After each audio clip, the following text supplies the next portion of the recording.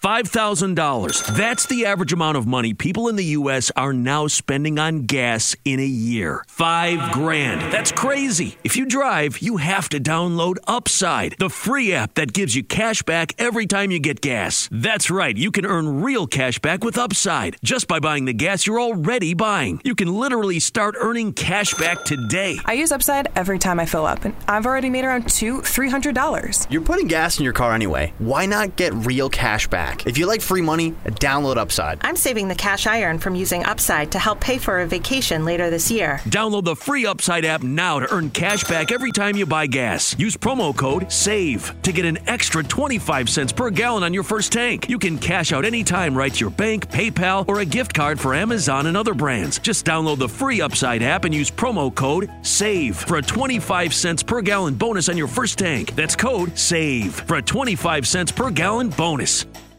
Hey everyone, and welcome back to Big Mad True Crime, where we get big mad over true crime. I'm your host, Heather Ashley, and today you'll be hearing part 2 of the murder of Belinda Temple. Small talk sucks, so let's dive in.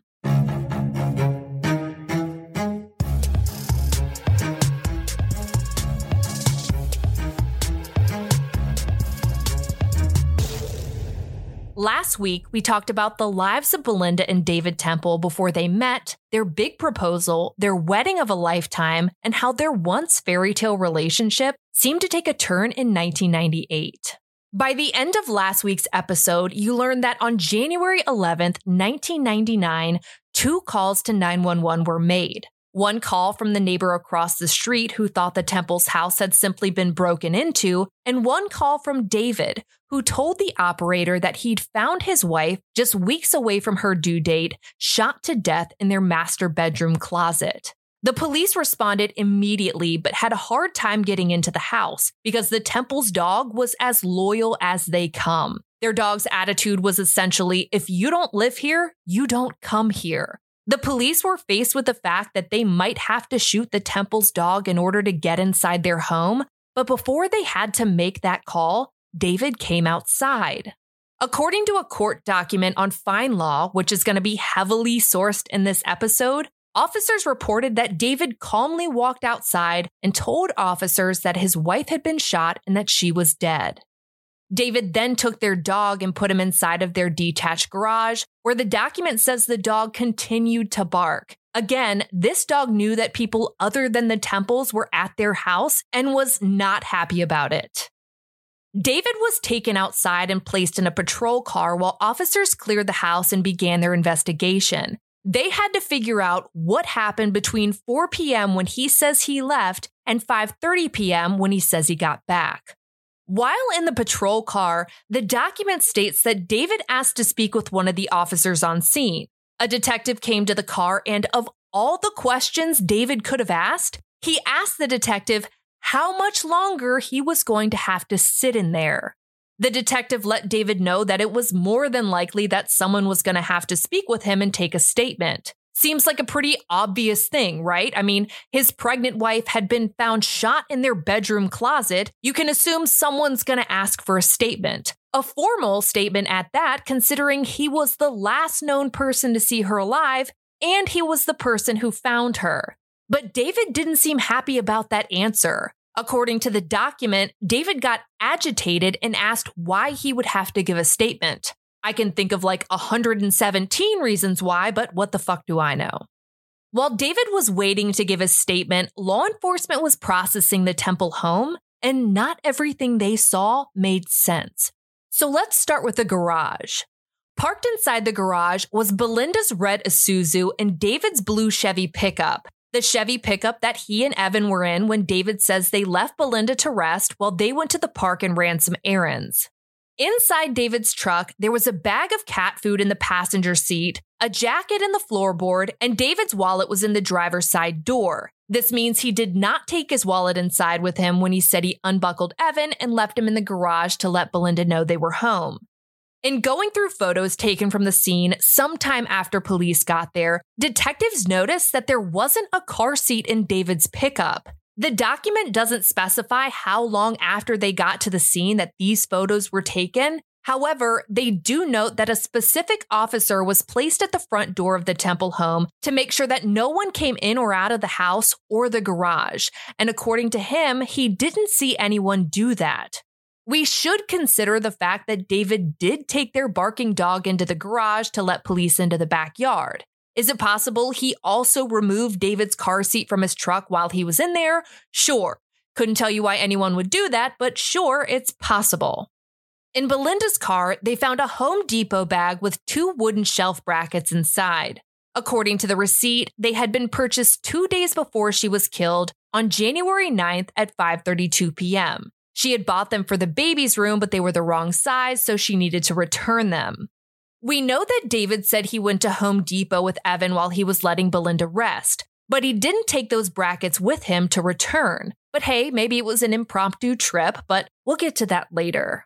Also in Belinda's car, in the center console, was a cell phone. The document doesn't explicitly say who the cell phone belonged to, but it was in Belinda's car. And it seems odd that either of them would have been without their cell phone, considering Belinda was weeks away from her due date, and David was out with their 3-year-old who had come home sick from preschool that day.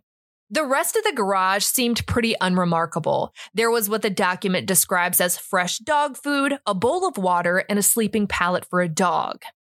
Moving inside the house, police took note of that one broken pane of glass on the back door. It was just that one pane, and it was the one closest to the doorknob. The key to the back door was actually still in the doorknob on the inside of the door, so breaking a hole in the glass would certainly have allowed someone to reach in and unlock the door so they could get in. It doesn't look like anyone tried using any other kind of burglar-type means to get inside the house because there were no pry marks on the door. There was also no damage on the inside of the door, which is interesting because there was a wooden hutch right inside the door to the left. It kept the door from opening that full 180 degrees. It could only really open about 90 degrees or so.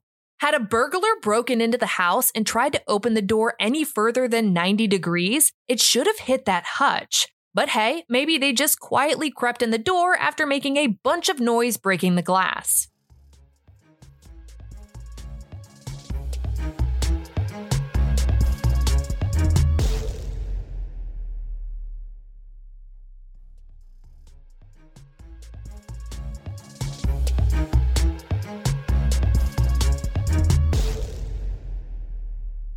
We've touched on where the hutch is in relation to the door, but let's go a little further into the layout we're going to be working with here. I know this isn't HGTV, but I promise this is going somewhere. The back door opened into what's described as a foyer that leads into the living room.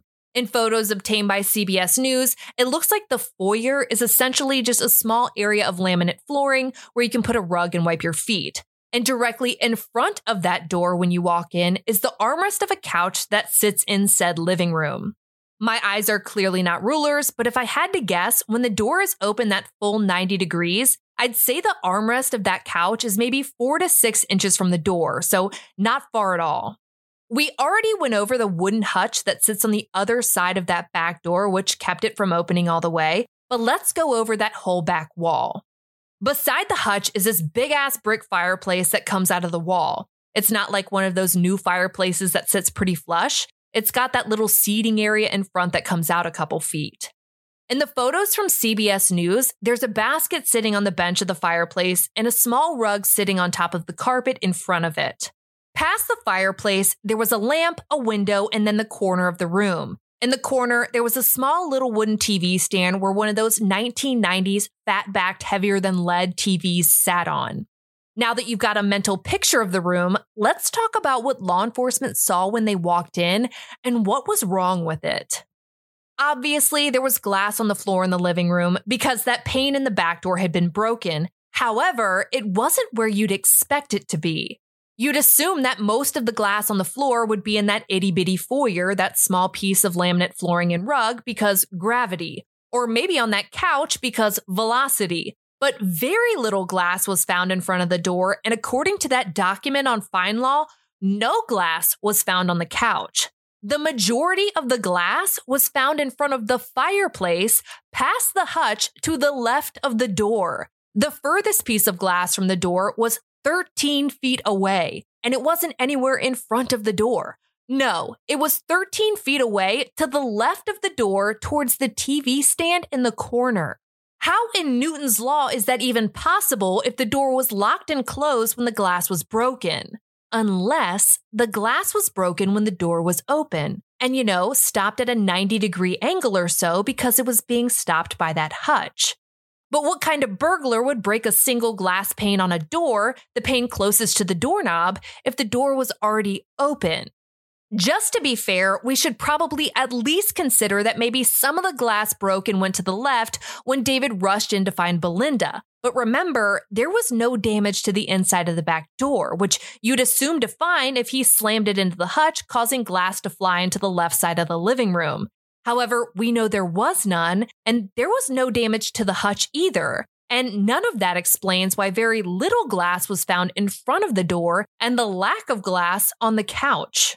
Could he have shuffled the glass to the left of the room? I mean, anything's possible, but some things are less possible than others, especially considering the fact that this was broken glass on a carpet. It wasn't like it would have been sliding across a hardwood floor. We've spent a lot of time on the glass, so let's move on to the TV. Remember, this was before the wonderful world of flat screen TVs, and this was a fat back TV. I literally don't know how else to describe it. It kind of goes back into a big triangle, and anyone born after the 2000s might consider this an antique, but they were heavy as a bitch and would get super hot the same way computers do when they're running too hard. These TVs are not easy to move, but the Temple's TV was off of that little wooden stand lying on its side on the carpet. In the photos from CBS News, that little wooden stand honestly looks about the same size as the TV, if not a little bit smaller. But the stand wasn't knocked over, just that TV.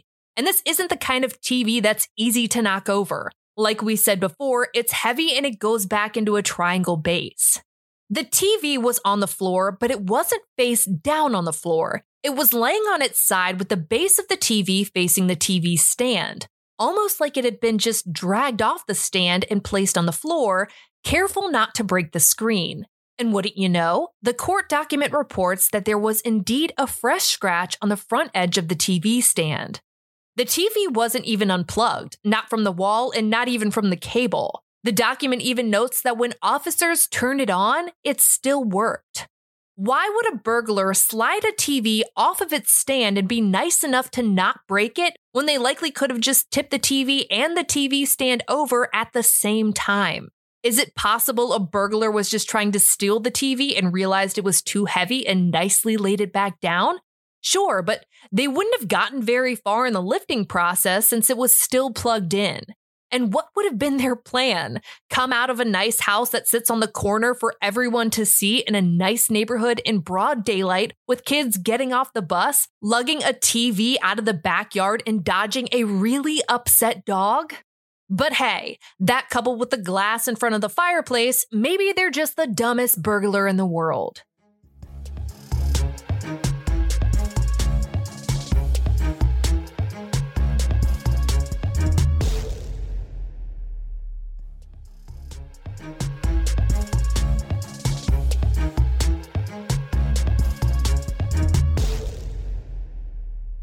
Moving on from the TV, there was a buffet in the living room, not like an all-you-can-eat kind of buffet, a furniture buffet. It's kind of like a long dresser for a living room. Some have drawers, some have cabinets, and some hold wine. A lot of people put live, laugh, love signs on them and decorate them with farmhouse decor. You get the point. According to the court document, 3 drawers in the Temple's buffet were open, the 2 top drawers and one of the bottom drawers. I suppose the drawers in between were of no interest to this supposed burglar. Actually, I suppose none of them were, since none of the drawers had been disturbed. Sure, they were open, but it didn't appear that any of the contents had been touched at all, let alone had anything actually been taken from them. Generally, when you see drawers open during a burglary, you see the contents rifled through or even thrown out. Kind of like we saw in the Lisa Straub Johnny Clark case. There were papers and all sorts of things thrown all over the floor.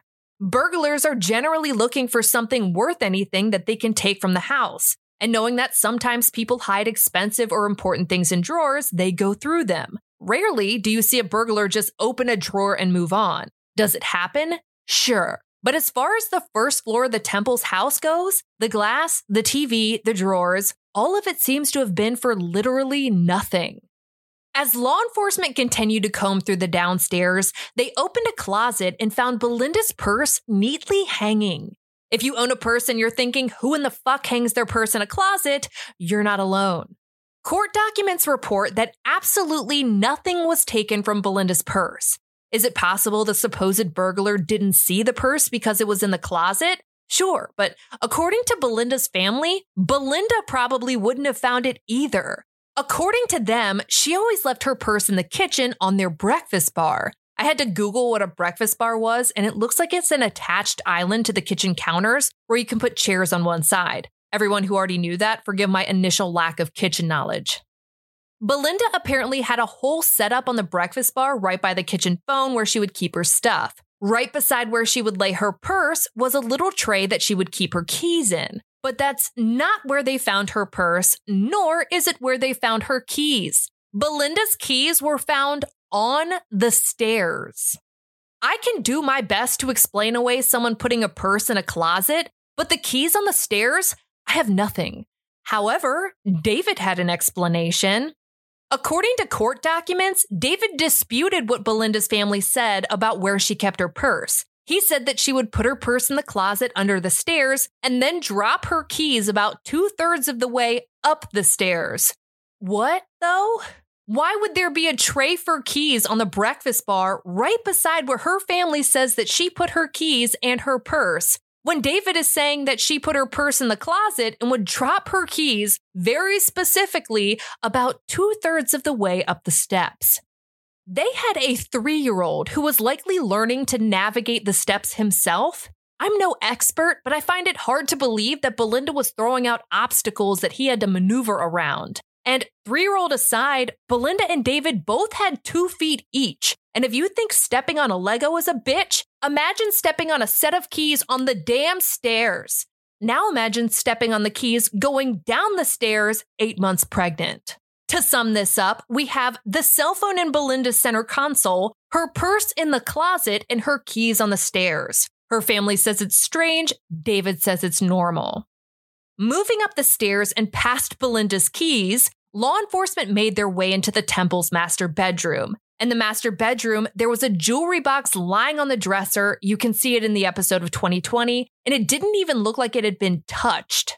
There was also a tray in the master bedroom that had jewelry just sitting on it. In the photos from CBS News, you can see that there were 2 gold chains, a gold pendant for a necklace, a gold watch, David's gold wedding band, and David's championship ring, and none of it had been stolen, much like nothing from the buffet dressers in Belinda's purse had been stolen. I will say, though, that 2020 made a solid point. In their episode, they showed a layout of the Temple's bedroom, and the TV in their master bedroom likely would have blocked the view of the jewelry tray from the door. That's if this supposed burglar didn't go much further into the room than the doorway. That being said, Belinda was wearing jewelry when she was killed, a necklace, a bracelet, a watch, and rings on both of her hands, and none of that was taken either.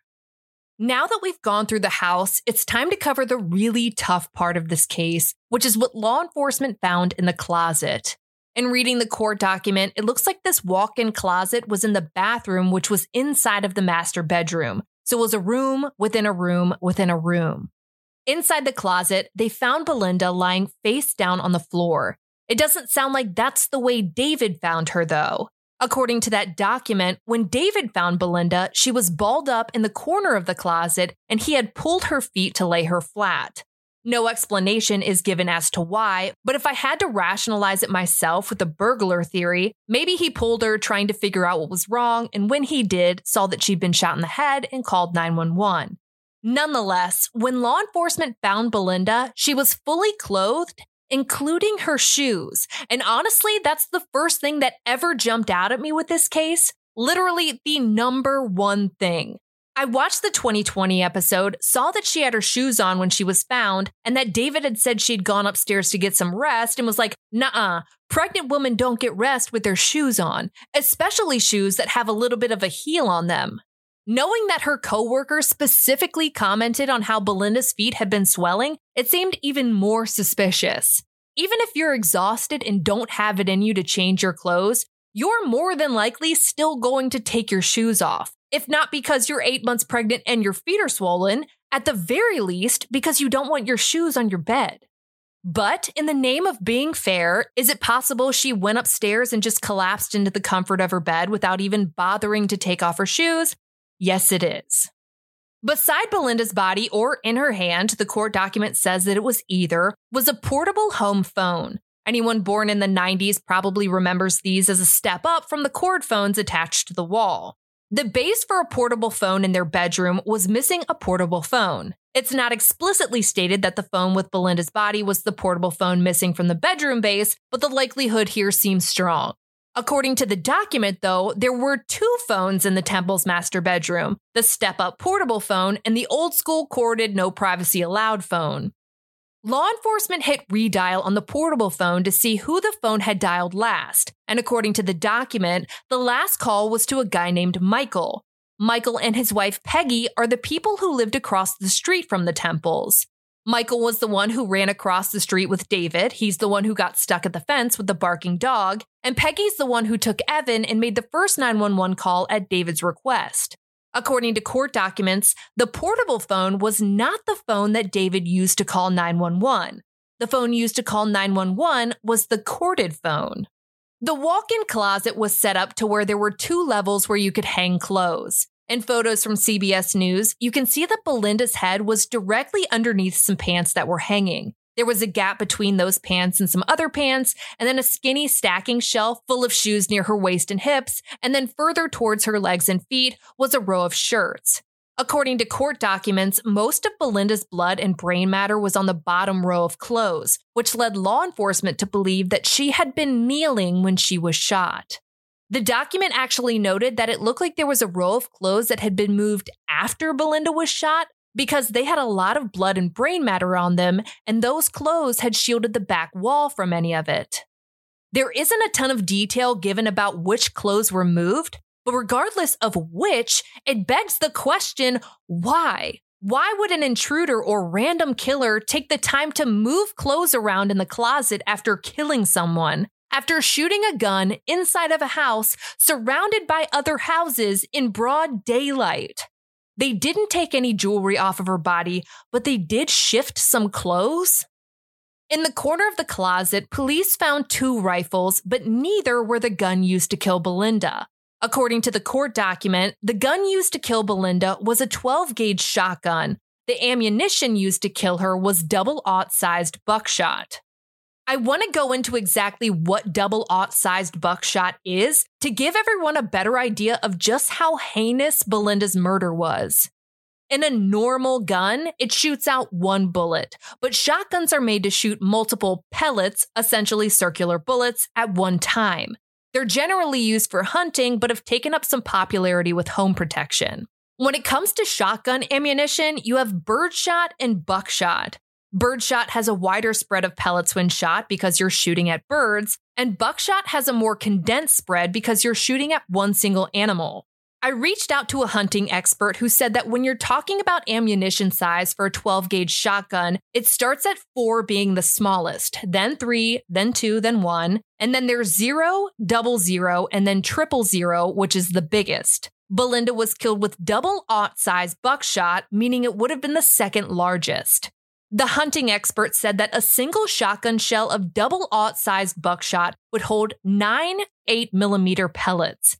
They would all shoot out at once, spreading out once it's shot. Essentially, it's like being shot with 9 8mm bullets at the same time. The only difference being that a regular bullet is long with a pointed tip, and shotgun pellets are circular. The single shotgun blast to the back of Linda's head left a 5-inch hole. And I'm going to directly quote the document here because it hurts my soul to even try and find a way to reword this. But according to the document, the front of her face and brain were blown away.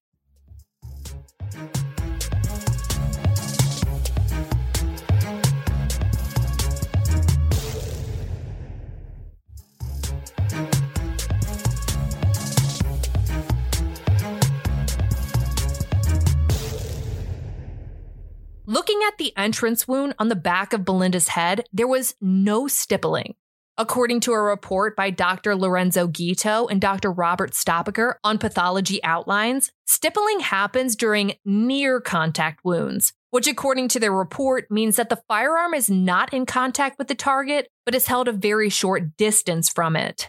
While there wasn't any stippling on the outside of Belinda's entrance wound, there was gunshot residue and soot within the gunshot wound itself.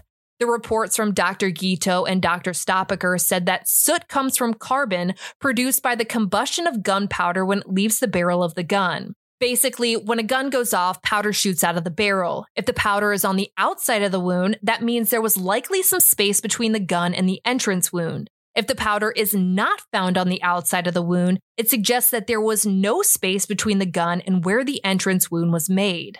Knowing all of that, the court document said that it was the medical examiner's opinion that Belinda was shot when the gun was either touching her head or in contact with it.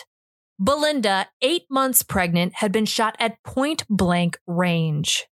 The processing of the Temple home left police with more questions than answers, and the first person on their list of people to talk to was David. He was going to need to verify his alibi, when he left the house, which park he went to, which grocery store he went to, which Home Depot he went to, when he got there and when he left, and he was going to have to try and explain all of those other things that just didn't add up. To say the police had several questions would be an understatement, but David's answers and everything that followed will have to wait for next week. For all photos pertaining to this case, check out Belinda's highlight at the top of my Instagram profile at @TheHeatherAshley and join me there tonight at 9 p.m. Eastern, where you go live with me and we talk about today's episode and all other true crime cases on your mind.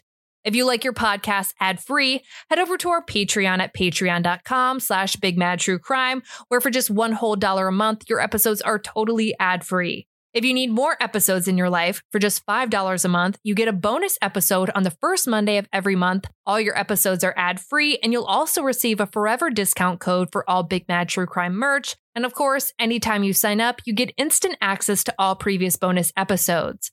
I'll be bringing you part 3 of the murder of Belinda Temple a week from today, and I cannot wait. But until then, we out.